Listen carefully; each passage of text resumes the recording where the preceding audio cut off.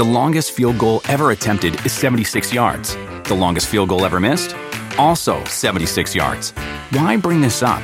Because knowing your limits matters, both when you're kicking a field goal and when you gamble. Betting more than you're comfortable with is like trying a 70-yard field goal. It probably won't go well. So set a limit when you gamble and stick to it. Want more helpful tips like this? Go to keepitfunohio.com for games, quizzes, and lots of ways to keep your gambling from getting out of hand. Do you want a beautiful lawn? Enter TruGreen, the easiest way to get a great lawn. Just water and mow, and they'll do the rest. Weed control, fertilization, aeration, and more. TruGreen is the official lawn care treatment provider of the PGA Tour, and they have a verified best price, which guarantees you the lowest price with no compromise on quality. You do you. Let TruGreen do your lawn care. Visit TruGreen.com, TruGreen.com, to get the best lawn at the best price with the best people. Guaranteed. The following program is a podcast1.com production. He's a world champion wrestler, best-selling author, actor, and lead singer of Fozzy. Now he's rocking the podcast world. Marvelous. This is Talk is Jericho. Talk is Jericho, starring Chris Jericho. Welcome to Talk is Jericho, the pot of thunder and rock and roll. The spell you run now will be broken by Chris Jericho. The People's Podcast has arrived. Let's go for a ride.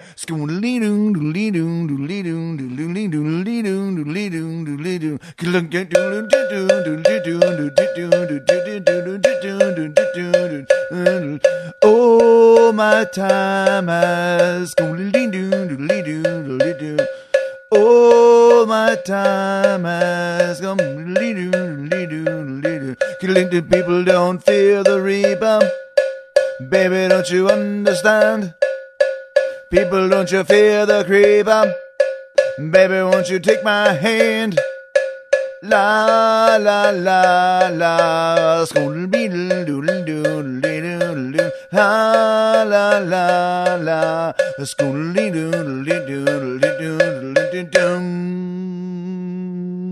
Woo! Yes, welcome to Talk is Jericho. How the hell are you, Jerichoholics? It's so cool to have you here.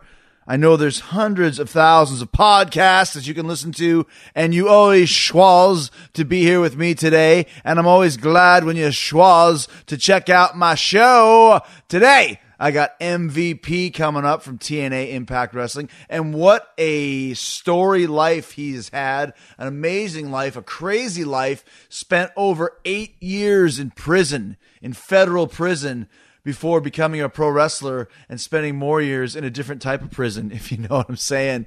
MVP's been working in Japan for the last few years. A lot of amazing stories about living there and wrestling in that culture. And now he has returned to the United States and he's wrestling in TNA Impact Wrestling. He's going for the championship this week. Also had a pretty bad knee injury. We're going to find out exactly what the status is of MVP's knee, the status of his appearance this Sunday on the pay-per-view. So wait and see what happens. MVP is going to be here. Lots of stuff to talk about, though. I want to clear up something that happened on the last week's show with AJ Styles. An amazing show. AJ very outspoken, very outspoken towards TNA. Got a lot of grievances that he aired on our show. And also brought up the fact he's wrestling on the independent scene right now. And about how I guess he was over in England and gave his opponent the Styles Clash, which is quite a simple move aesthetically, to a guy called Lionheart, which of course was my old nickname. And suddenly a huge burst of controversy started out from a certain segment of people who were convinced that I, in my analysis of what AJ was telling me, was demeaning the UK independent wrestling scene in some sort of shape or form, and also demeaning Lionheart. Couldn't be further from the truth. Now, I never apologize for what I say, but I want to explain what I say. And after 24 years in wrestling, I think I have an opinion that's valid, an opinion that comes from not from being pretentious or kind of saying things off the cuff. These things are things that I'm saying from lots of experience, completely directly tied to me. Now, when AJ was talking about how Lionheart got hurt on the Styles Clash, I made a comment that when you go to certain leagues, when you're on the independent scene, that a lot of times guys will say they can do moves that they can't do. And I was never saying that Lionheart did not know what he was doing. I've actually read about him in FSM magazine, Fighting Spirit magazine, out of the UK. I've seen a couple clips of Lionheart on YouTube. His name is Lionheart, so how could I not like that? So I also, the same thing with all of the people and the companies in the UK. In no way do I demean any independent companies or any independent wrestler, because I was one of them at some point in time. I traveled the world before I got into ECW. I spent a lot of time in Hamburg with guys that had spent lots of time on the UK independent quote-unquote wrestling scene. Robbie Brookside, Doc Dean, Johnny South, Johnny Saint, Boston Blackie. A lot of guys like that from kind of the Drew McDonald. So when you say that I'm demeaning the UK wrestling scene, I'm really not, because I spent a lot of time with those guys. I did make a comment that if you go to work for World British Super Duper Championship Motocross Wrestling and maybe work with the champion, that maybe that champion isn't as good as he says he is. Now, I say that, use the... what did I say? World British Super Duper Championship Motocross Wrestling as an example to say there's a lot of promotions out there. I could have easily just have said Farm Fresh, Haystack, West Virginia Super Duper Championship Wrestling. Okay, would that have made all you people in the UK feel better? Then I would have hurt the feelings of the people in Beckley, West Virginia. What I was saying is that there's a lot of promotions around the world. Some of them are huge, like WWE. Some of them are not. A lot of performers and wrestlers in those companies. Some of them are great. Some of them are so-so. Some of them aren't very good. And that goes with the same thing I would say in WWE as well as World British Super Duper Championship Motocross Wrestling. My point is that a lot of guys sometimes will say that they're better than they really are. And you never really know until you get into the ring with them. I remember when I was training way back in 1990 that Lance and I were working in Hart Brothers Pro Wrestling training camp. And one of the guys who was kind of our trainer said, "Oh, yes, we've got this guy coming in today. He's a promoter. He promotes outside of Calgary." And I was like, "Oh, my gosh, like outside of Calgary, where? Like Vancouver or Toronto or Chicago or, Mexico? Where do you promote?" I promote in Innisfail. Innisfail is a little town about, 30 miles outside of Calgary. So this was the guy who's promoting outside of Calgary, but they were making it sound like he was the bee's knees. The bee's knees? The bee's knees! He wasn't the bee's knees. I'm not even going to mention his name, but he was not very good. He was a judge. It was his wrestling gimmick. And he was the champion. And he was the champion because he owned the wrestling company, which I believe is called International Canadian Championship Wrestling or something, or maybe it was the CWWC or CCWC, something along those lines. It might as well have been called World British Super Duper Championship Motocross Wrestling. And when I saw the guy wrestle, I was like, "This guy is awful. He's the drizzling shits. Like, this guy is not any good at all." But because he was the owner of the company and the guy who was paying the bills, he made himself the champion, and there you go. So if you were coming in as an AJ Styles to CWWC, Championship Canadian Wrestling Connection, remember it was a Canadian Wrestling Connection, and maybe it was the CWC, and you knew, I'm working with the champion, he's the judge, and then you go in there and realize that the judge is actually, the smudge, because he ain't very good, then you got your work cut out for you. And that was my point that I was making to AJ, and some people were like, "Well, of course Jericho was agreeing with his guest and didn't even know the situation." I have a guest on because I respect them. I respect AJ Styles inherently, incessantly, all the work that he's done. I've seen plenty of his matches that blew my mind. I think he's one of the best workers, actual pure wrestlers in the business today. So if he tells me about a tale that he had then I'm going to agree with him or at least listen to him and be on his side because I have respect for AJ Styles. That doesn't mean I don't have respect for Lionheart or for wrestling in England or for wrestling in Beckley, West Virginia or anything. I'm just merely saying that in my travels and trails that I have come across guys who claim to have been better than they are. So that's kind of how that whole thing went down. Not demeaning the UK wrestling scene in any way, shape, or form. Some of my favorite performers of all time are English from the UK, and I have had some amazing matches against UK wrestlers and had some amazing matches in the UK. And also, too, the UK has by far some of the greatest wrestling fans in the entire world. So hopefully that clears things up, although some people will probably be mad about what I just said right now. And if that's the case, well, I got 2 words for you. Good old-fashioned Jericho Raspberry for you. You can't please all the people all the time. And whether you like what I said or don't like what I said, my point is I have nothing against the UK wrestling scene, no demeaning in any way, shape, or form.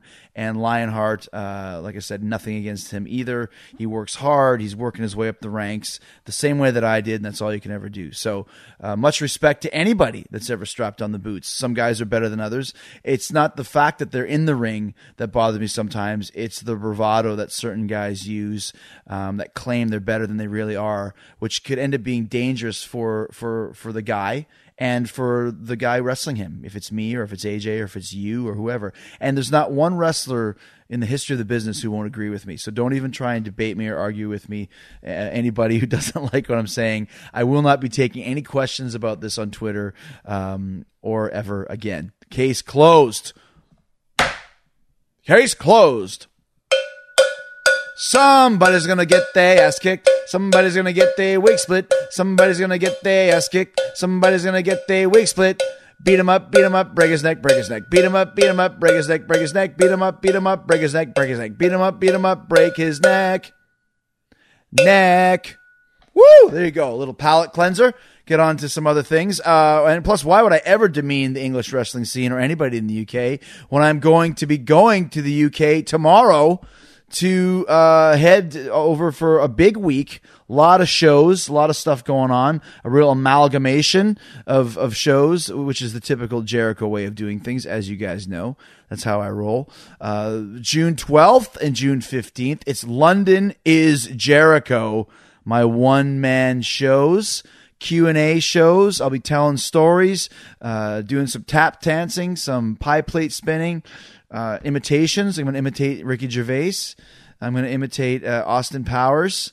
I'm going to imitate... I heard about this guy, this Darcy Oaks, I think his name is, a guy from Winnipeg, a son of a famous sportscaster in Winnipeg, who's now a magician on England's Got Talent, which is funny because he's from Winnipeg, so I guess he maybe squeaked in under the radar as a Canadian. Maybe he's a Canadian Englishman. Hello, how are you, eh? Oh, I'm going to go to a party, eh? So good luck to Darcy and good luck to me. London is Jericho. If you want to check out these shows, tickets are close to selling out. There's still a few available, and that's not just some kind of wrestling talk. This is actually the truth. We're about 80% capacity right now. So if you want to go to the show, do not miss out. June 12th, June 15th. It's coming up very, very quickly. That's a Thursday and a Sunday, this Thursday and this Sunday. And you can get those tickets on... how can you get them? Well, I'm going to tell you can get them. You can get them at psievents.co.uk. That's www.psievents.co.uk. I believe that most of the VIP tickets are sold out, but you can still get some good seats to the show. And it's going to be a great conversation between me and all of you, me and all my UK Jerichoholics, talking about WWE, WCW, ECW, talking about Fozzy, talking about Download, talking about all the different things that I've done. And I'm looking forward to it. I always like hanging out with my buds over in the UK. So that is June 12th and 15th. Of course, June 14th, Fozzy, main stage of Download, the biggest festival of the summer. We are going on at noon, kind of early, but on the main stage, there will be 50, 60,000 people there. I'm so stoked and ready to just completely go nuts and rock it. And if you saw us in 2012, you know how much we bring it. when we come to the UK or any show that we do, and we are going to continue that this year, main stage of Download. I've been so excited about it. I think a couple of years ago I said if we ever make it to the main stage, I would drink a cup of pee, which a lot of people are calling me on. But I think I'm going to rephrase that. If we ever get to the main event of the main stage. So if we're on playing last or second last, I will drink a cup of pee on stage. So there you go. That'll be my production. Something to look forward to. There will be no pee drinking this time. Just a whole lot of rock and roll for you. And also we'll be at the Kerrang signing tent at 1:30 on Saturday. So come on down. That apparently is already completely going to be overpacked, oversold for that too. But come and hang out with us and come rock and roll as we always do. Of course, July 22nd, Do You Want to Start a War by Fozzy is going to be released. If you want to pre-order it, we would love if you would do that for us. You can go to iTunes or Amazon, pre-order Do You Want to Start a War, and you can hear One Crazed Anarchist before anybody else does. Before the record gets released. Of course, Lights Go Out Now, already burning its way up the charts. It's already in the 40s, higher than Sandpaper was after only 2 weeks of radio. So we're expected to go top 20, maybe even top 10. That's my prediction. So go check those out. And also join me at Tweet Secret. Go to Tweet Secret, the app on iTunes, and you can get exclusive videos sent directly to your device from me. I do about one a day, and it's content that you won't see anywhere else, and you're going to love it, just like you love Talk is Jericho. The longest field goal ever attempted is 76 yards. The longest field goal ever missed? Also 76 yards. Why bring this up? Because knowing your limits matters, both when you're kicking a field goal and when you gamble. Betting more than you're comfortable with is like trying a 70-yard field goal. It probably won't go well. So set a limit when you gamble and stick to it. Want more helpful tips like this? Go to keepitfunohio.com for games, quizzes, and lots of ways to keep your gambling from getting out of hand. Talk is Jericho. All right, on the line, my buddy, my pal, still not completely sure what MVP stands for.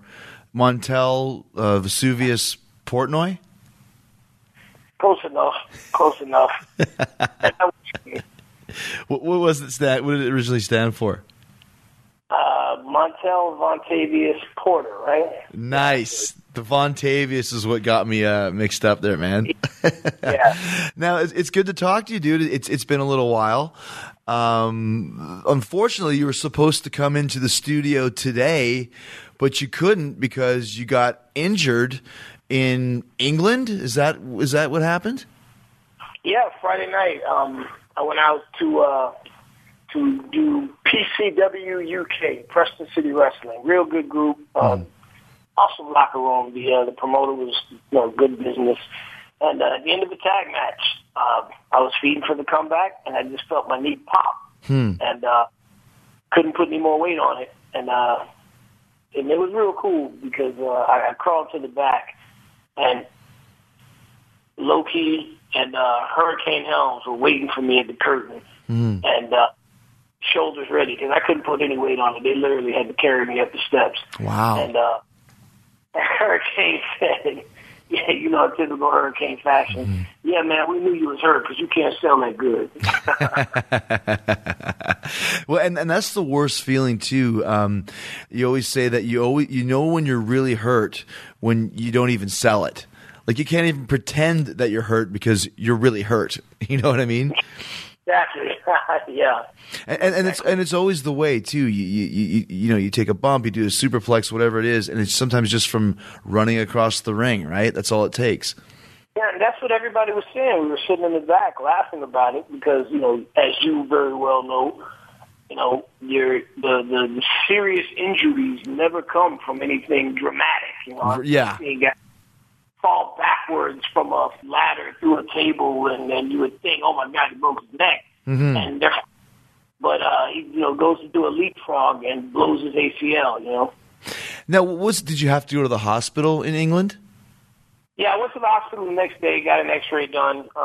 That whole nationalized healthcare is a pretty cool concept. They gave me an X-ray, which was inconclusive, and I knew it would be because it was soft tissue damage. And they gave me some crutches and gave me an anti-inflammatory and sent me on my way. So I went back to the show the next night, and I went out, got my crutches, and apologized to everybody, and said, "Hey, it's not ballet. Last night I got hurt. I'm sorry, but I will be back, and when I get better, I'll you guys a match." And it was real cool. Was there a difference between American hospitals and English hospitals? I don't know if I've ever been in an English one before. I know some European ones are a little bit sketchy. No, to be honest, man, my experience was real good, and it was pretty much like anything I had been to in the U.S. Yeah. Okay. It wasn't like some of the horror stories I've heard about hospitals in Japan or nothing like that at all. The whole time I was actually really comfortable. It was cool.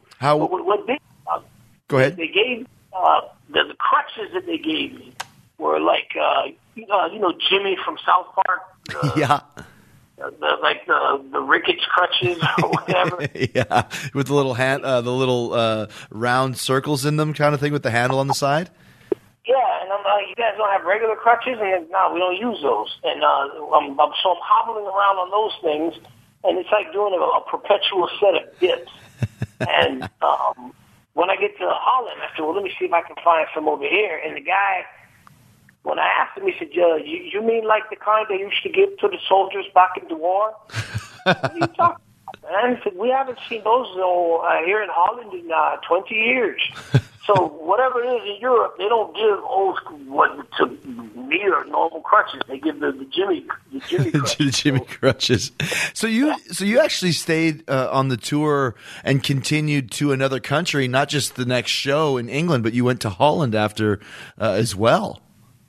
Yeah, I was booked for Dutch Pro Wrestling, and at this point, you know how it is, man. You know how injured you are. Yeah. I knew, I had an idea how bad it was. Or no, let me take that back. I didn't know exactly how bad it was, but I knew it couldn't be any worse. And I had spoken to the promoters in over in Holland, and the people had paid their money to see me and had driven a long way. Mm-hmm. And for me not to go, even though I could have, I just said, "Man, what the hell, man? Let me finish out this tour." And even though it was pretty inconvenient, I think we ended up putting on a good show in the end. I played a GM role, which I've been doing on TNT, and it was real good. The crowd was happy. The meet and greet, everybody was real supportive, and they were like, "Hey, hopefully you come back and you wrestle for us next time." And I absolutely will. So it was cool. And then everybody got to. I didn't get to wrestle, but the people that came out to see me got a chance to meet me and get a picture, and I was, still able to interact. And then it was on to Amsterdam for 2 days because, my ticket wasn't to leave until Wednesday anyhow, and me and Chris Masters were like, man, we're going to go ahead and tough it out and have a story to tell. And kind of take care of some of your nerves in Amsterdam, I'm sure. Lots of coffee. Now, you mentioned something earlier that's it's indicative of being a long-time pro wrestler when you said how hurt you are. Like when you get injured, you just know, like, okay, that will go away in a couple days. That's a little bit serious. That one's going to be a problem. We just know our bodies so well from doing this day in, day out, year after year. You can tell right away. You know the severity of the injury pretty much the moment that it happens. Yeah, usually. And then it's funny because I told the doctor, there was a kid, Gareth, if you're listening to this podcast, I'm giving you a shout out. He was real cool. He was the one that picked me up and took me to the hospital and pushed me around and stayed with me all day. I told him exactly what was going to happen because with my right knee, I've had it scoped twice before. I've had MRIs. It's just been, my gimmick knee, Mm-hmm. I told him, I said, they're going to do an x-ray. The doctor's going to look at it. She's going to tug on it a little bit, and she's going to say that, the x-ray is going to be inconclusive, and she's going to tell me I need an MRI, and they're going to give me an anti-inflammatory and a painkiller. Mm-hmm. And sure enough, that's exactly what happened. Mm-hmm. I through the procedure, I know. And sure enough, when I spoke to the doctor, and as a matter of fact, here's a scoop. On your show, I went to the doctor today, and doctor was an athlete, and he had his knee scoped before, so he, in his experience, knew enough to take into account my experience with the knee, and we decided that we're going to hold off on an MRI. His at this point, it seems like I have a torn meniscus, but I'm putting weight on it today. So regarding my knee and whether or not I'll be able to go this Sunday, that's a conversation that I'm having. Currently with Creative, and we'll see what happens, man. I'm going to do everything I can to make sure that I can go. I'm icing it and taking care of it, and it's weird because as we were saying about knowing how hurt you are, I've had these injuries in the past where I would, be rolling in jiu-jitsu, feel my knee pop, and have a terrible limp for 2 days, and on day 3, it's like nothing happened. It's absolutely right. fine. Yeah. So why did you decide to? What was the doctor's mindset in holding off on the MRI? Because he said that if I intend to go ahead and wrestle on it, in the event that I do more damage to it, we may as well wait until after. Oh, I see. So kind of waiting to see if you actually, because if you can keep putting support on it, you're going to go have the match irregardless. Show must go on, right? Absolutely, yeah. I just take the hell out of it. He gave me a cortisone shot, and it feels better every day. Mm-hmm. So I'm hoping this will be one of those instances where, hey, just a few days ago I couldn't walk, but as of right now, man, I'm ready to go out there and knock out 20 minutes. Right. Yeah, because it's a championship match, correct? Yeah, it's for the TNA World Heavyweight title. Right, yeah, championship match, main event of the pay-per-view. And you mentioned TNA, and you just started appeared there probably, I think, a month ago or 6 weeks ago, and you've kind of taken the lead as one of the main characters on the show, one of the focal points of the show, and rightfully so. I mean, it was a big deal to have you come back to wrestle in the States. And what was your mindset to go to debut for TNA in the first place, and how do you like it so far? Well, let me back up just a little bit. As you know, better than just about anyone, I had an absolute love affair with Japanese wrestling. Right. Yes.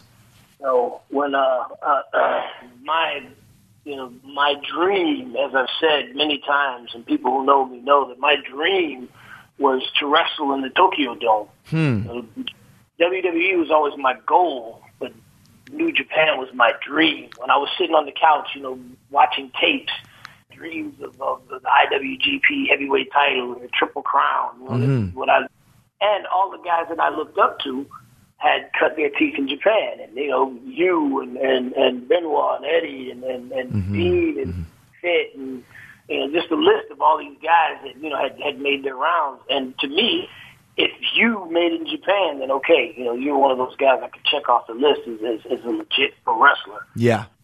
And you're right, because that kind of was the way you did it, especially in the late 90s or mid 90s, was, you would go work locally, and then you would go to Mexico or Germany, and then you would go to Japan. And especially guys that were kind of the middleweight wrestlers, you could really do well there and make a name for yourself. Because I was exactly the same. When I started, I was watching Wild Pegasus and Black Tiger and Ultimo Dragon and Jushin Liger and Flying Scorpio. And that's why I called myself Lionheart, because I wanted to be named an animal, just like all of my favorite guys that were working in Japan. So, a few years later, you're doing the same thing. How did you get turned on to Japanese wrestling? Black Magic, man. He was the one that introduced me to Japanese wrestling. I'll never forget the first Japanese wrestling he showed me actually was a tag match with Manami Toyota, and I forget who her partner was against. You're talking about the golden era of Japanese women wrestling, Manami Toyota and Bull Nakano and Akira Taue and those Akira Hakuto. I mean those girls.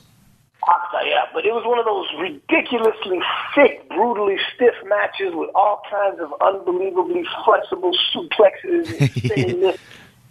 And then when the bell came, there was a 1, 2, 3. I remember saying that was one of the sickest matches I've ever seen, only to realize that was the first fall. You still got 2 more to go. Yeah, I think that was the best match I'd ever seen. And then, I got turned on to the epic Triple Crown battles between Kawada and Misawa. You know, the first time I saw Tiger Driver 91, I was like, that's everything that I've been taught not to do. And this which was basically kind of a power bomb where you landed the guy straight on top of his head. Yeah, just recklessly brutal and horrible.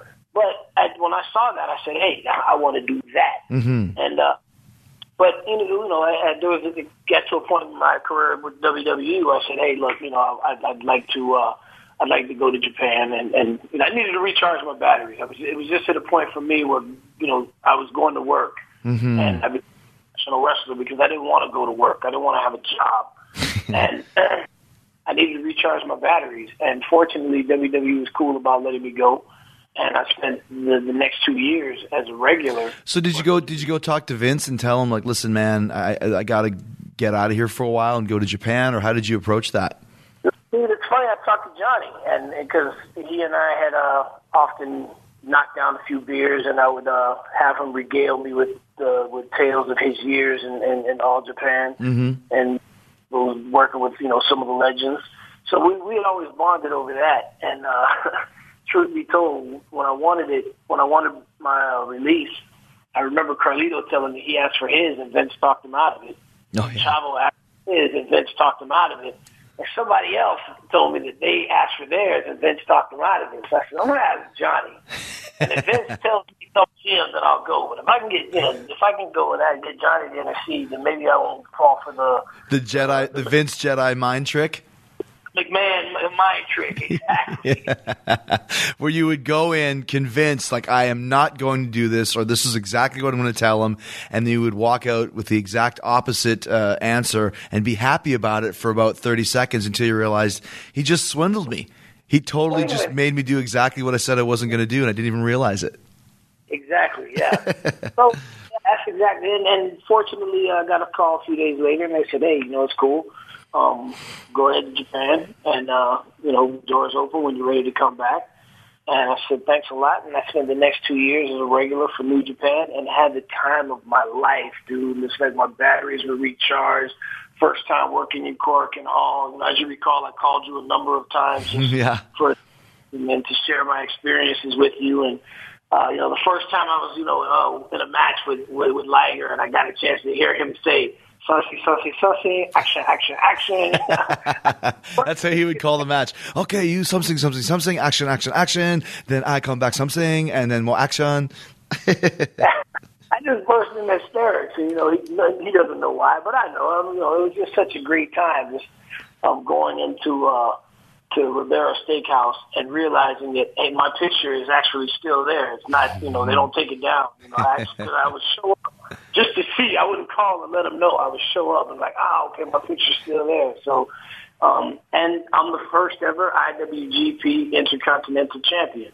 That's so like, and over there, anytime they give a foreigner, a Gaijin, a championship title, it's a big deal. Yeah. So for me to be, you know, to go to Japan, work for New Japan, and for them to launch a title on me, to, you know, introduce and put me over in a tournament to be the first guy to hold that title, you know, I understood the gravity of that, and that was like the biggest, you know, besides, you know, headlining the Wrestle Kingdom for the IWGP Heavyweight title. You know, that was the next best thing they could have done for me, and they did. It was just awesome. It was everything I dreamed it would be, man. What were some of the biggest differences that you noticed between Japanese wrestling and WWE wrestling? Overall, just as far as the show is concerned, from a fan's perspective, to sum it up, it's more sport than spectacle. Mm-hmm. You don't have 8-minute-long promo segments. You know, the soap opera exists more in the physicality than in the verbiage. Mm-hmm. And if guys do have a verbal exchange, it's very short. It's not. It doesn't take up a lot of time. Basically, the guys, hey, you're a coward. You won't face you for the title. Or you're a liar. Yes, I will. Okay, I'll see you next month. Done. Crowd pops. You know? Which are horrible insults over there. You're a coward. Well, you're a liar. Oh, wow! I can't believe he said that. He disrespected his honor. You know, I think that's great. Also, the physicality. I mean, I enjoy, the fact that, over there, you got to bring your A game, especially, and like us, like anywhere else, for a pay-per-view or, for TV, everything comes a little harder and everyone's moving a little quicker. And, for the country towns, everybody, takes it down a few notches. That's the first time I heard somebody say, easy. Tonight, okay, easy? Like, yeah, okay, I get it, yeah. So, that's something that I really enjoyed a lot. It's almost like it's 20 years ago still over there. The kayfabe buses and the fact that, there's still a lot of guys in the locker room that don't really speak English. So you got to be at work. It's cool that you do have guys that can talk and you have guys that can interpret, but when you're out there in the ring, that's it, man. You're on your own. And if this guy can't speak English, you got to be able to work. And, I think that's something that a lot of guys have or either have forgotten or just don't have the experience to really learn. Never even knew, right? Like I used to look at it like, okay, when you throw somebody off the ropes or you get thrown off the ropes, you've either got, okay, the guy's going to clothesline you, he's going to backdrop you, he's going to drop kick you, or he's going to drop down. And that's basically it. There's not a lot of options. You know what I mean? Like if you just come running in and kind of think one of these things is going to happen, that's just actually working. Like you said, there's no calling out these intricate, elaborate spots beforehand. You're just going move to move, and I beat you up for a bit, and you beat me up for a bit, and kind of see what happens after that. And, but it's cool because, I like the fact that, when I'm over there working with a guy who doesn't speak my language, this is the essence of the art that we study for so long. This is the essence of it. You're in Mexico, you're in Japan, you're in Germany. At the bottom line, at the end of the day, it's pro wrestling, and you have to know how to work. And it transcends language. I heard someone, I think it was Norman Smiley, that may have taught me. He said, in Japan, they might not speak English, but they speak wrestling. And I was able to experience that, So, I had a great time, but after 2 years, and you'll pop huge for this, I developed an idea for a TV show that I pitched Lionsgate TV, Eli Franco. He liked it, and we entered into an agreement to try and sell it. And I wanted to come back home so that I could focus on this project. And I gave New Japan my notice and told them that, I needed to move on. I had some other things I wanted to do. And, Jado and Gato, two guys that you know really well, were in the office to that. Now they're the bookers of the company. When I started with them in Japan when they were just young boys, in Mexico actually, and now they're running the company. That's what they be careful, right? Isn't that be careful who you? It's what Ozzy said. Be careful who you see on the way up because you'll see them on the way down too. Exactly. Those guys, I'm sure they got shat upon by a number of people who come to them today now looking for work. Yeah. And they suddenly can't speak English. Go figure. Yeah. All of a sudden, their English is real bad, right? Yeah. Whenever Japanese, when you ask them a question that they don't want to answer, suddenly their English kind of fails them a lot of times, and they don't quite understand the question when the answer is something that they think you don't want to hear. Oh man, you'll like this. When I was over there, I was actually trying to learn how to speak Japanese. I've always been fascinated with the culture, the history. My home is decorated with antique katana and just, all kinds of things that I brought back from Japan. So I actually tried to learn to speak the language, and I think the boys kind of picked up on it. And instead of what you would think where they tried to be more secretive, they actually tried to help me learn to speak Japanese. Oh, yeah. And it was really cool, when they would see me trying to read something and they'd come over and they'd, help break it down for me. So I learned how to say, watashi ga kokujin dakara, which means, is it because I'm black? I had a match with Kojima, who is a legend in Japan and one of my all-time favorites. It was working him in the G1 Climax was a literal dream come true. And I came out with a black eye. And Penn, again, a legend over there, one of the all-time greats. He comes over, MVP son, you have black eye?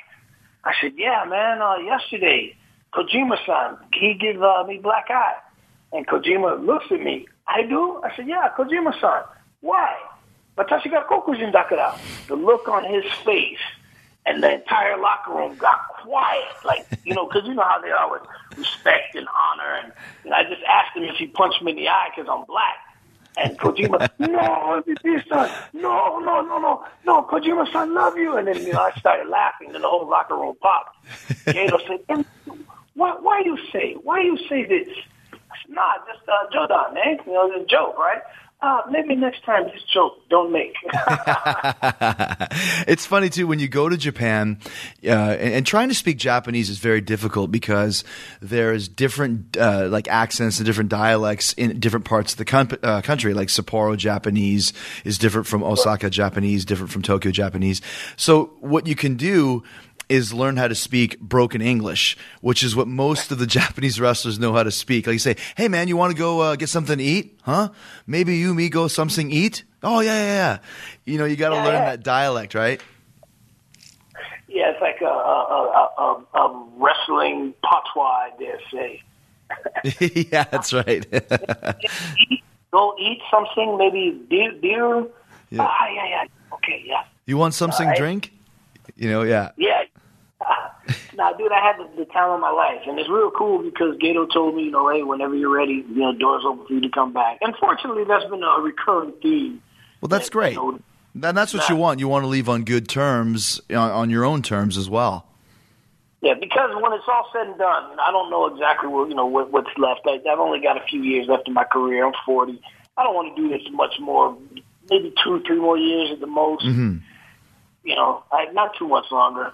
I still love it, but I just still want to be able to do it at a level where, I'm doing it as good as everyone else. And if I can't, I don't want to stick around too long. Like, sadly, we've seen too many do. I want to walk away. I don't want to limp away. And, we all got to limp away somewhat. But, so having said that, I have decided that when it's all said and done, what I would like to do is go over to Japan and let my last tour be in Japan. And if I can work it out where I have my last match in the Tokyo Dome and put some Japanese kid over and call it a career, dude, that would be ideal for me. I can say I've done everything I wanted to do. Did you ever get to work in the Tokyo Dome yet? Oh, yeah. Good. Okay. Dude, remember I tried to get you to come out to be my tag partner? That's right. I forgot about that. And that was the year, I think, that I came back in 2012 with the Save Us vignettes, I believe it was. Yeah. It was funny because again, Chono, Masahiro Chono is like one of my favorite dudes of all time. I ripped him off so much. I do. And again, in Japan, he and I got to be so cool. I mean, he's just such a great guy. He and his wife Martina, they always hit me up with Aerostress clothing. His line. But we, Tiger Hattori told me that, hey, at the Tokyo Dome, we're going to bring in Chono to be your tag partner. Dude, I am over the moon. Mm-hmm. I'm like, this is retire now. My first WrestleMania was against Chris Benoit. My first Wrestle Kingdom, I'm tagging with Chono. That's it. I'm done. Never get. But then I get the call that because at the time Chono was, Inoki was doing IGF. And, Inoki had the Senpai Kawhi relationship. Mm-hmm. Inoki told Chono not to do it, so he had to bow out. So then they asked, is there anybody else that that you can get? And that's when I hit you up, but you were already going back to the E. So. But I couldn't tell you though. I was like, well, maybe, sort of, kind of, sure. I couldn't, but as soon as it hit, I went, okay, that's why. It makes sense now, okay. Because you were real non-committal, but, you were like, dude, I would love to, but, dude, I swear I would love to, but I can't. And I'm like... Yeah, I didn't want to disrespect you, but I couldn't tell you because, how it is, man. You got to keep it secret from everybody. Totally, yeah.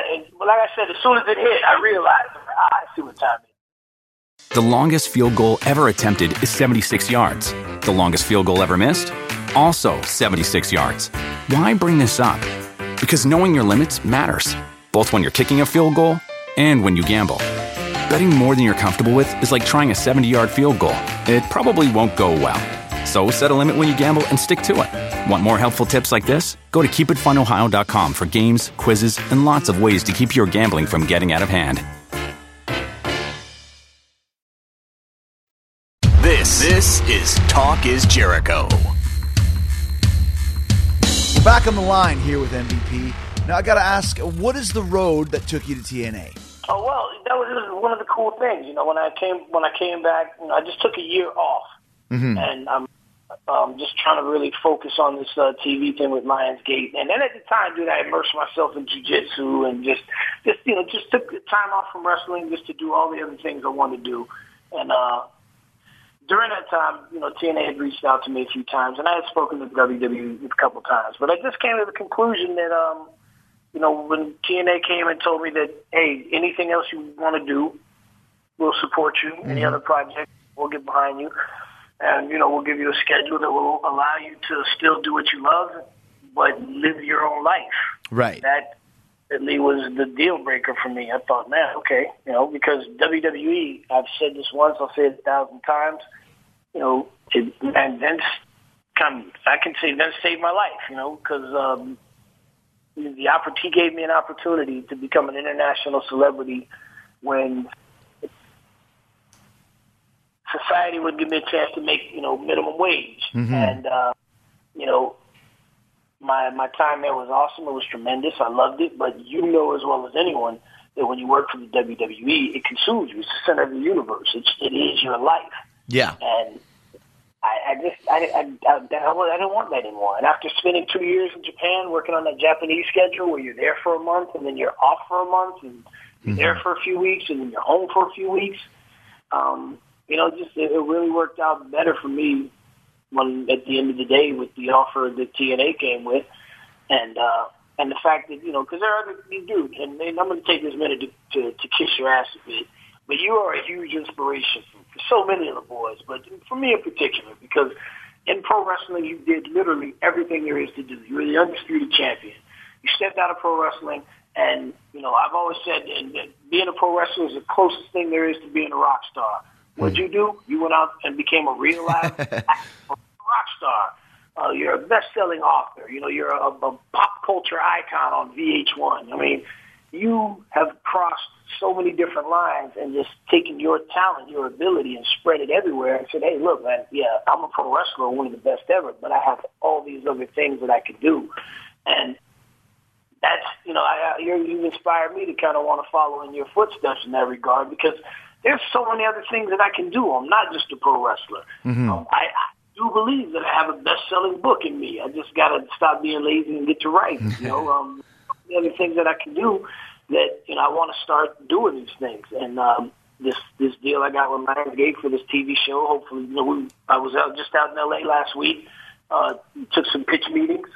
It went really, really well. So, I want to spread my hustle like you have. And, well, when you work in wrestling in the WWE, I always call it show business boot camp, in that you learn a little bit about everything about show business, live, behind the scenes, improv, scripted, comedy, drama, everything in between. So if you have some creativity inside of you, working in the WWE just broadens those horizons for sure and makes you more than ready for the outside entertainment world, because that's what we've been doing for years and years and years. And dude, it's so amazing when you find yourself on going from pro wrestling, as you said, and that's the perfect characterization. Showbiz boot camp. That's perfect, because when you find yourself on the set of a Hollywood production, or something done along those lines, it's and I mean no disrespect, but by comparison, it seems easy. And then you have multiple takes. If you make a mistake, or that's right. We get that from a different light, or we're not.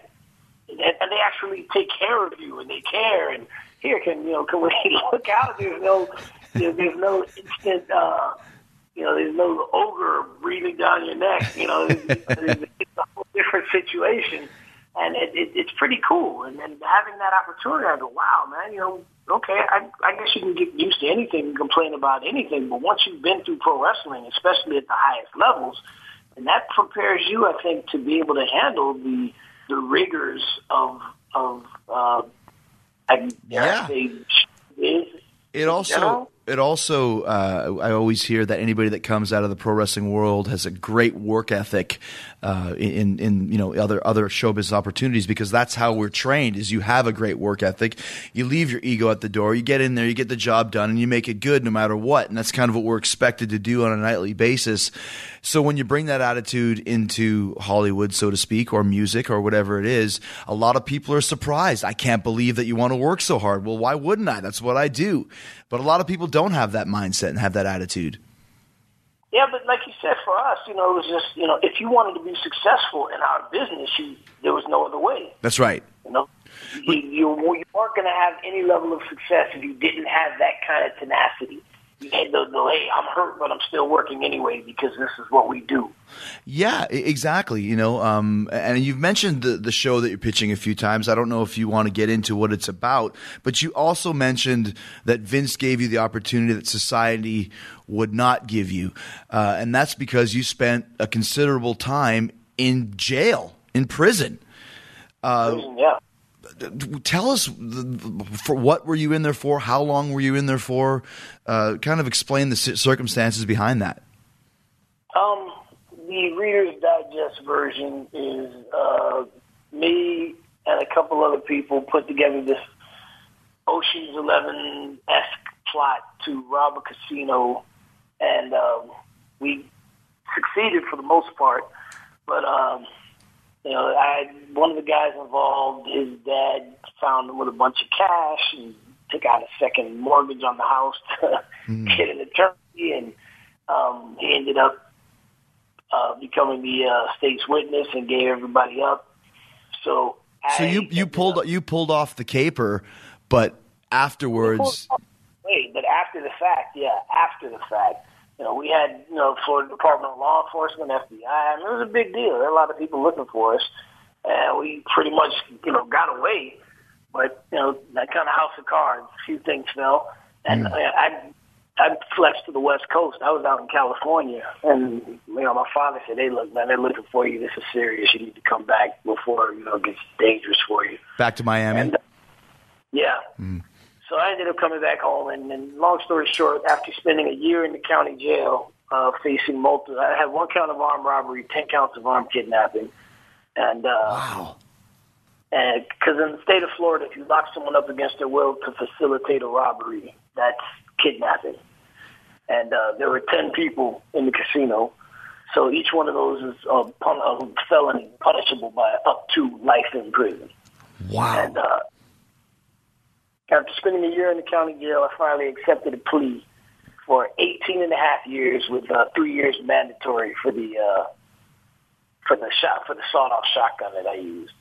And at that point, 17 years, I was shipped off to the Florida State Department of Corrections. And you were 17 years old? 17, yeah. Wow. And I spent the next spent the next 8.5 years as a guest of the Florida Department of Corrections. That's why I tell people, I graduated from Florida State, but not the university. Florida State Prison, that is. I used to say all the time, it's seen as a doctor of thugonomics, then I'm professor emeritus. Well, I mean, let me tell you this. I mean, I've had a few experiences of being locked up overnight in jail. It drove me crazy, man. I mean, just thinking about it now just makes me go nuts. How do you deal with being in prison for 8.5 years? I mean, where is the transition from I got to get out of here to this is my life now, I don't know when I'm getting out? Oh, man, for different people, it comes at different times, if it comes ever. I spent a year in the county jail and then the next 8.5 in prison, so it was 9.5 total. Wow. 16 when I went in and 26 when I came home. So when you're 16, 17, 18, I don't think the gravity of things hits you the same way. Mm-hmm. And, 'cause you're young, you're invincible, you're going to live forever. And, after sitting in the county jail for the better part of a year, Stephen got sentenced to 30 years, accepting plea bargains for 30 years, 25 years. I was like, wow, this is serious, man. And when I finally just, today, man, I'm ready to go. Let's get this over with. And I accepted my plea. I had been in the county jail for a year. And people don't realize there's a huge difference between jail and prison. Jail is where you sit while you await or go through trial. Prison is where you're sent when you're sentenced. And in prison, you get to move around. There's a yard. There's, different, in jail, you're just in a cell. Or maybe you cluster cells around one main day room, but you don't really go anywhere. You're just stuck in that housing unit for months on end. And, they might have a different rec area or something, but, you're just stuck. So after a year of that, going to prison is almost a relief. So the county jail is worse because you don't really have, like, prison's more of like you have your routine and you have your life and you have, I don't know, like all I've seen is in the movies where you go to the mess hall and you go to the exercise yard. So they don't have that in the county jail. That's just in the prison. Yeah, pretty much, yeah. I mean, the county, and it's funny because what I'm telling you right now is what my TV show essentially would be about. It's, the concept of it is where I go around to different jails and prisons. I interview the guards and the inmates, and I essentially teach you, the viewer, how to survive if you were locked up at that facility. Oh, okay, right. So you're kind of giving like your review of the prisons. Yeah, exactly. I'm like the Anthony Bourdain of prisons. So what do you do in when you finally get out of county and you go to prison? What's a typical day in prison like? Oh, well, there's no such thing as a typical day because, and again, this is what my show is going to get into. Every prison is different. Every facility that you're locked up at, is different. They have different routines, different rules, different racial makeups that change the entire climate of the prison. So, you have a wake up and then breakfast, and then usually you have to report some sort of a work assignment, and then there's lunch, and then you usually report back to your work assignment, and then you usually break for the day. Then there's some yard time, and then it's usually to your housing unit, and there's a day room for TV that you can watch for a couple hours, play cards, something like that, and lights out, and repeat the process. So what were some of the work routines that you'd have, like the jobs that you would do? Well, again, it's different, but in the state of Florida, when I was there, you had, everybody had a work assignment. There was no such thing as not having a job. So, you might have been a house man where it was your assignment, your job to clean the housing unit, or you could work on inside grounds where you have to cut grass or pick up garbage or sweep sidewalks. They have maintenance units, the paint squad, just any kind of work that needs to be done is done by the inmates. You work in the kitchen, 3 shifts of people working in the kitchen. Guys work in the plumbing squad, in the law library, all over, the hospital orderlies. So everybody has a job. You hope or you try to maneuver to get a good job. And if you're kind of half-ass smart, maybe you got a little bit of an education, you could try to maneuver to get a job as a clerk. So you can work at the or, you're not stuck on inside grounds cutting grass or, something. Wow. You don't want to be. A lot of guys hate working in the kitchen because it's hot and it's nasty. But some guys prefer to work in the kitchen because in the kitchen, at least you can steal. So you can sell stuff on the compound and, have some cigarette money, coffee money, whatever. What are you selling it for, though? Do you guys have money in prison? Oh, and again, like I said, they vary. But when I first went in, they had cash. And you were allowed to have up to a certain amount of cash on you at one time. And if you had anything more than that, then it's confiscated and you'd be in violation. But what they realized at one point is that they, on draw day, let's say Wednesday is payday. Let's say they pay out $1,000 to the compound. Well, you can only spend that cash in the commissary. And through the course of a week, you're only allowed to have $5 more. You can draw 25 and you could have 30. Okay. So put 1,000 out on the compound, but then coming back in through the commissary, only like 600 of that would come back. So where's the rest of that going? Right. So, and then that, you had a thriving underground commerce, the drugs and just whatever you wanted. Mm-hmm. Was there a lot of gang element in the prison, or like cliques inside, like you see, like I said, in TV shows and movies? We didn't really have the whole gang thing in Florida, and you have that, real bad in California, Texas, where you have a lot of the Mexican gangs that have established themselves over the generation. Mm-hmm. Really hold stuff down. In Florida, it was more broken up into race. And in the subcategories, you had the gangs, but, most of the guys that, were doing time in Florida weren't really into the gang thing back then. That was something that was relatively new, especially among blacks in Florida. Like, they weren't really into the gang thing. It was more about where you were from, what part of the state you were from. Oh, okay. Down south, yeah. The Hispanics were more into the gang thing. And in the Florida prison system, the whites kind of just hung together because there were so few of them. They just kind of had to stick tight just to take care of it. Did you ever get in any fights or any altercations during your time inside? Sure. I mean, the cool thing about it is if, again, depending on where you're at, if you're smart, you can avoid a lot of conflict in prison. But I was young, 17, 18, 19. So I was always playing basketball, and if you don't want to get into any fights in prison, stay off the basketball court because you're guaranteed to get into at least one fist fight. Yeah, but again, nothing ever too serious. A little fisticuffs. Hey, step around on the handball court, let's get this settled.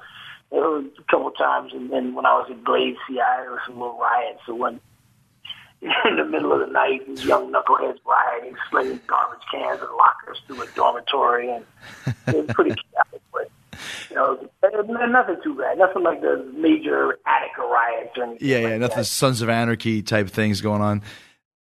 The longest field goal ever attempted is 76 yards. The longest field goal ever missed? Also 76 yards. Why bring this up? Because knowing your limits matters, both when you're kicking a field goal and when you gamble. Betting more than you're comfortable with is like trying a 70-yard field goal. It probably won't go well. So set a limit when you gamble and stick to it. Want more helpful tips like this? Go to keepitfunohio.com for games, quizzes, and lots of ways to keep your gambling from getting out of hand.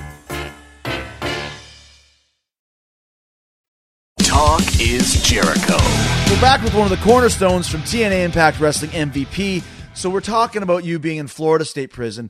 Now, what were your thoughts about your future at that point? I mean, how did wrestling come into the picture for you? Dude, it's weird, man, because this is a story I enjoy telling. When I was in prison, I wasn't sure what my future was. I was hoping, hey, one day I'll get out of here, I'll try to get some sort of an education, try to get a decent job, and, just, live, hopefully. Mm-hmm.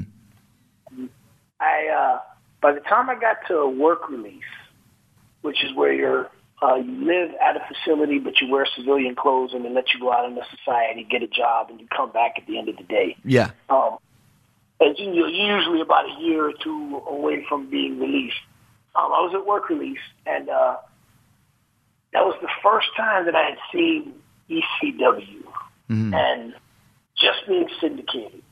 And I used to come back. I used to go to AA just to get out of the dorm on Saturday nights. And when we'd come back, they'd be in the middle of count.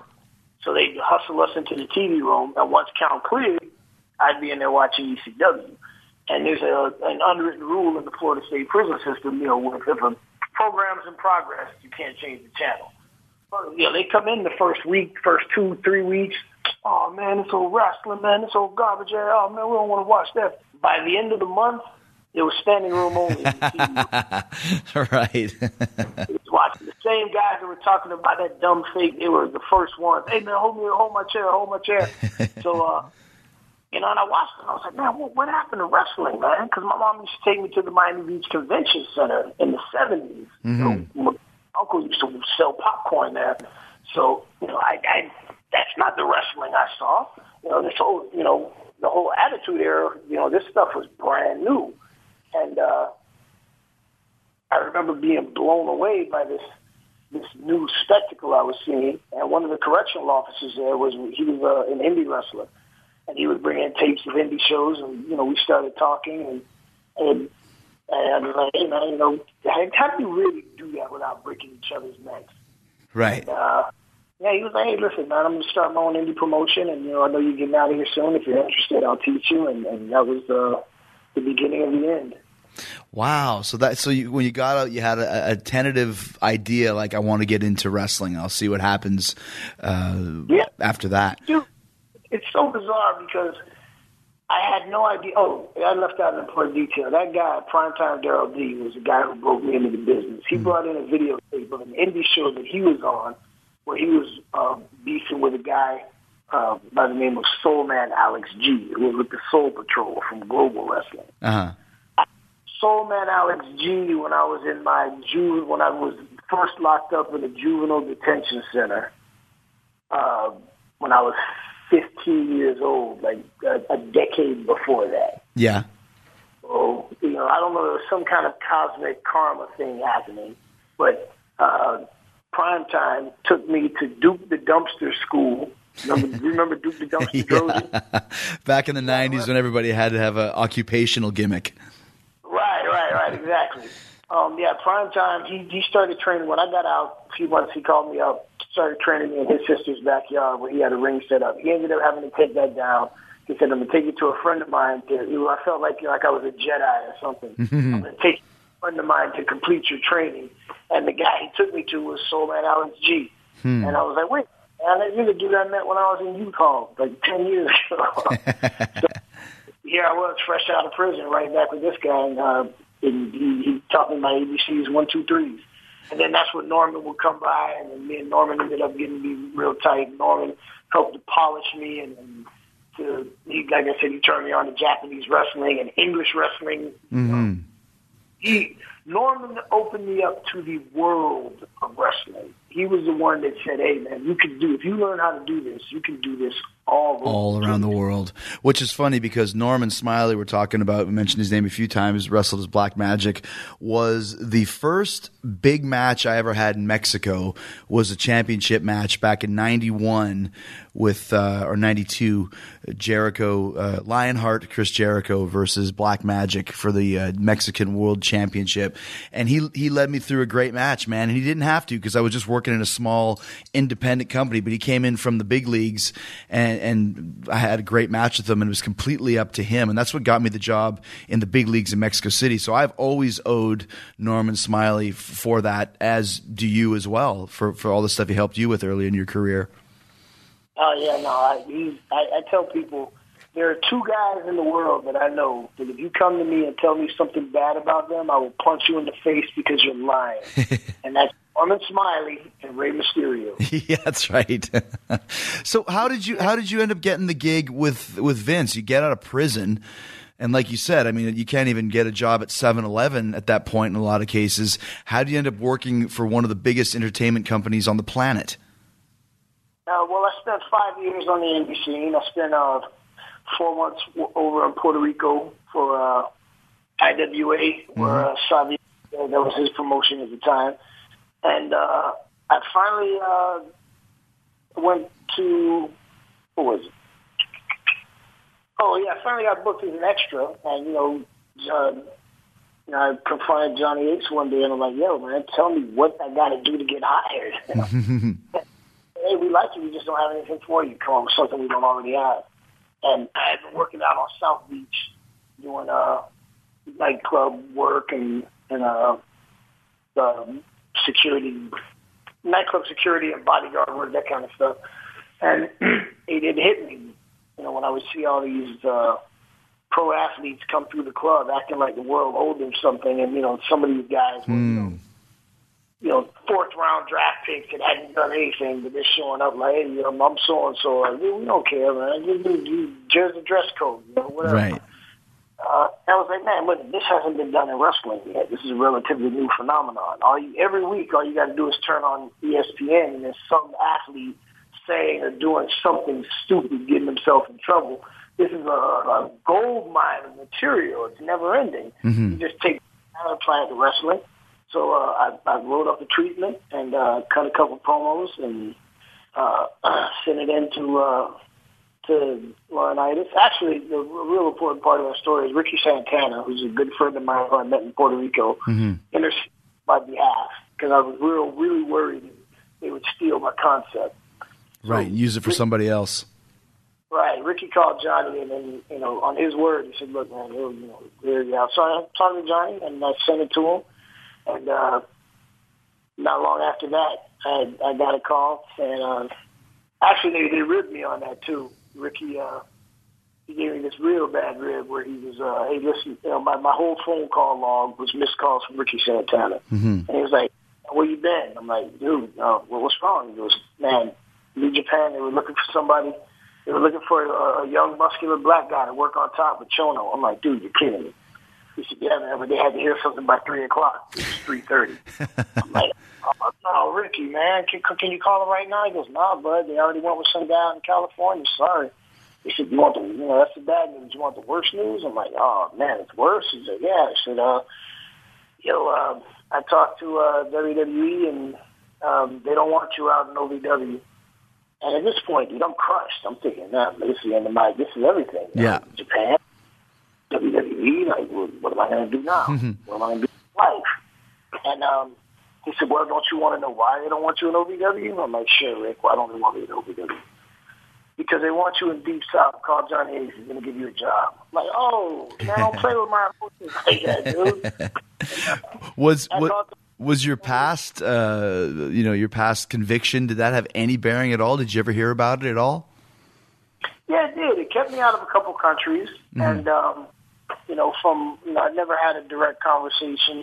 But I know at one point that the legal department was working with me because there was some concern that from that time till now, that there was going to be some sort of new international regulation going into effect that could exclude me from other countries. I was working with the legal department on it, and I don't know this for an absolute fact, but, there are some that say that that's what precluded me from going further along than I did.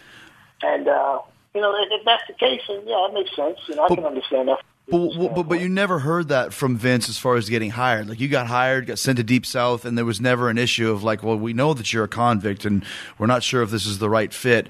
You never heard that at all. It was like, this guy's out. He's, he paid his debt to society. Now we're going to give him a job type of thing, give him a chance. That Vince, from what I understand, the conversations, there were questions about, my criminal history, right. How would it affect me being allowed into certain countries. But I guess the general consensus was that, I met enough of the qualifications that I'd be able to get into enough countries that I was worth the risk for what the table potentially. And Vince made the decision and said, okay, we'll give this kid a shot. And at the end of the day, I think they made the right call because the only country that I can remember directly that I could not get into was Thailand. Which for the life, I could not understand why I couldn't get into Thailand. A country where you can do lascivious things with children, that's okay. But something that I did 20 years ago, as a kid, a bad decision, you're still going to get out of your country, but all right, cool. But besides that, that's the only thing that I can think of. But I know it came up, it was a question, and, the legal department was able to knock down most of those obstacles. Canada, to this day, I'm rehabilitated in Canada. I just go through the border, show my papers, and I'm good. So, yeah, that wasn't an obstacle. But like you said, they did make the great call because you had a really good career in the WWE, made a real good impact, and now turning up in TNA and being kind of one of the top guys on the show, working for the World Heavyweight Championship, God willing, on Sunday.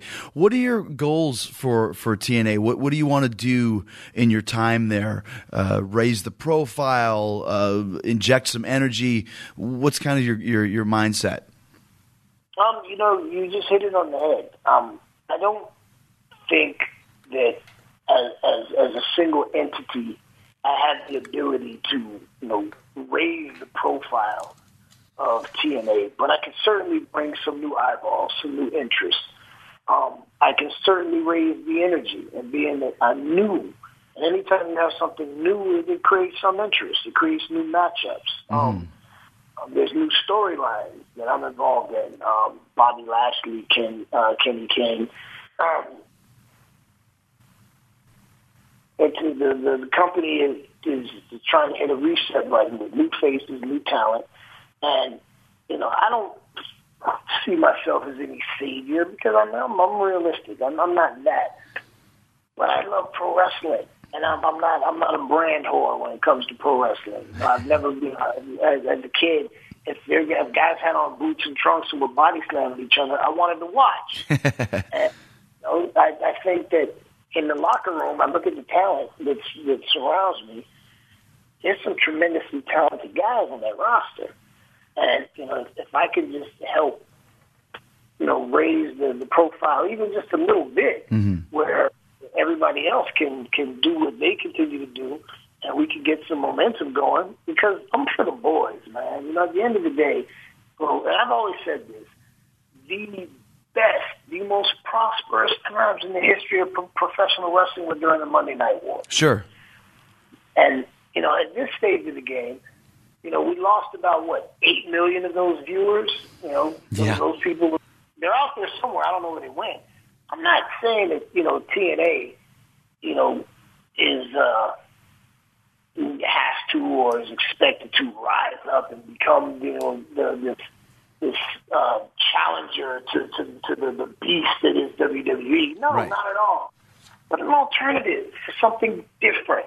Another place for the boys to go and work where, hey, man, I love wrestling. I just don't want to do it 250 days a year. Mm-hmm. It's just something different. That's it, man. For people to be able to watch a different product, different guys doing different things. That was the whole allure creatively. Right. That was the allure. Well, I mean, and you got the great opportunity, and like I said, making an impact so far. Final question, dude. If you had to choose one or two of your favorite matches that you've ever been in, which ones come to mind? Oh, wow. Favorite matches ever. I hate these kind of questions, man. And then I've been so fortunate in my career that I've been able to wrestle virtually every guy that I've looked up to. Mm-hmm. As I said, most of those guys were on that list of guys in Japan, with the exception of Eddie. And I never got a chance to wrestle Eddie. I never got a chance to wrestle Dean, but I got a chance to learn a lot from Dean. But I got a chance to work with you. I got a chance to work with Fred, Regal, Benoit, Undertaker, Shawn Michaels. I've had a chance to wrestle with, the guys that are at the top of everybody's list. And if I had to pick just one single match, wow, man, I guess just because of it, I'd have to pick my WrestleMania match with Chris Benoit. Gotcha, man. Yeah. And then the reason for that, above all else, is because, Chris was my guy. That was the dude that he was just the guy that I looked up to in terms of, in-ring technicians, the stuff, the guys who did in the J-Cup, all this stuff. He was that dude. So I had wrestled him hundreds of times while, standing up at a nightclub watching my post. Right. We've wrestled in Cork and Hall. I've wrestled everybody all over the world. But to be standing in the ring across from a guy who, I dreamed about wrestling and be wrestling him on the biggest stage in pro wrestling, to talk about a I made it moment, when you talk about dreams coming true, and, to stand there and to truly be in the moment of realizing the dream. Like, no, you don't have to pinch yourself. When you wake up tomorrow, you'll still be in Detroit. This is real. This is your moment. Yeah. And to be able to do that, and then have a match that made a whole bunch of people go, oh, wow, we didn't know you could do that. Because all they had ever seen me do was, run away from Kane or run away from The Undertaker. I was able to have a match where Chris said, okay, let's show them what you can do.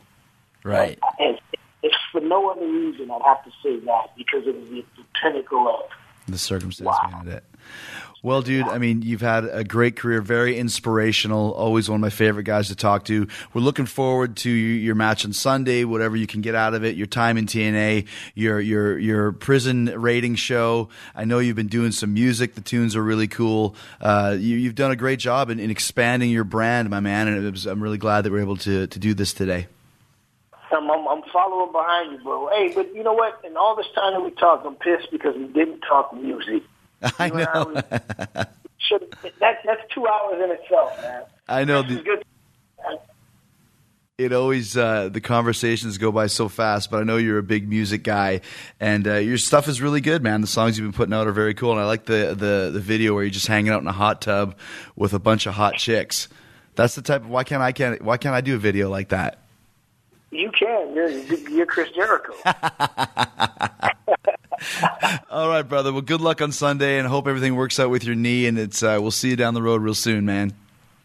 Hey, thanks a lot, man. Take care. And again, man, dude, I appreciate you being the inspiration that you have been, man. You keep doing what you're doing. I'm following right behind you. No, vice versa, dude. Thanks, bro. I'll talk to you soon, Em. All right, later. Thanks to MVP for joining us. A great interview. Such a cool guy. Thanks to you for listening. And thanks for using my Amazon link every time you do your online shopping. It's really easy to find. Just go to podcast1.com. Click on the Keep Our Podcasts Free banner at the top of the page. Then click on Talk is Jericho. And you'll see all three of my Amazon links. UK, Canada, and everybody's going Amazon. Amazon USA. Every time you do that, Amazon kicks back a little cashola to the show so we can keep doing this for you for free for twice a week. No extra hidden fees or hidden charges. You're just getting your shopping done and you're helping me out in the process. You want to test it out? Go to the Keep Our Podcasts Free banner at the top of the podcast1.com website. Hit Talk is Jericho. Go to Amazon and pre-order the new Fozzy record. Do you want to start a war? Do it right now. And you want to hear something from it? You need a little taste? You need a little sample to make sure you're going to like it? All right. Let's check out Lights Go Out. Already at number 47 on the charts as I'm saying this to you right now. Let's see how high it can go. How high can you go? How high can you go? How high can you go? How high can you go? I don't know how high you can go, but how high, how loud can you turn it up? Lights Go Out from Do You Want to Start a War? New Fozzy right here on Talk is Jericho.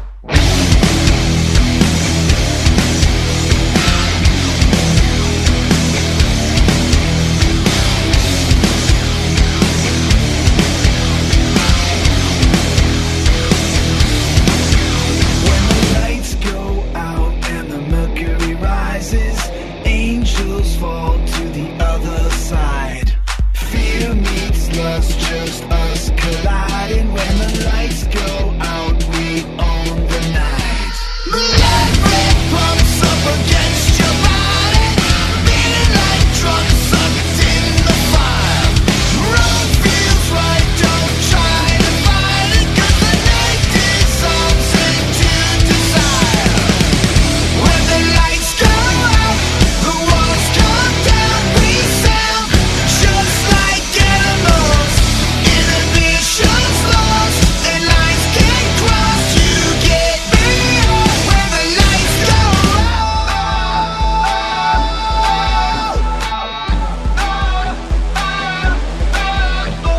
Now I lay you down, but no one's sleeping. Now I lay you down here in the dark. Lights go out to shouts and screaming. No one gets out without a scar. When the lights go out, the walls come down. We sound just like animals. Inhibition's lost, and lines can't cross. You get me up when the lights go out.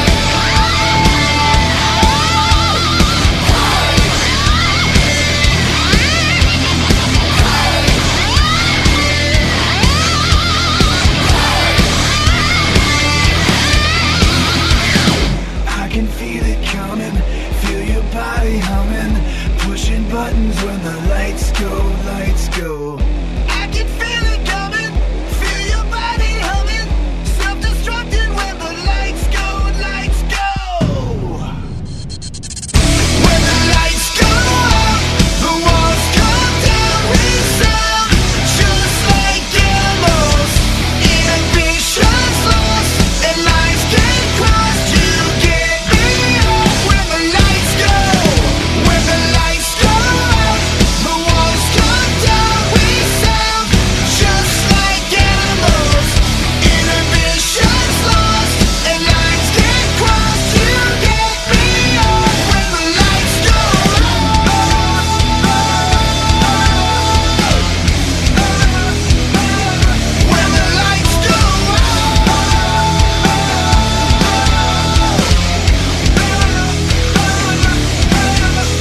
Well, what do you think? Don't forget to hit me up on the Twitter at Talk is Jericho. I'm getting ready. I'm getting giddy. Heading over to the UK. We'll see you this Thursday and Sunday at London is Jericho at Leicester Square, and also June 14th in Nottingham at the Donington, Castle Donington. The famous Castle Donington will be there for Download. I'm super excited. I'll talk to you guys later this week from Def Leppard. I got Phil Collen here on the show. That's right.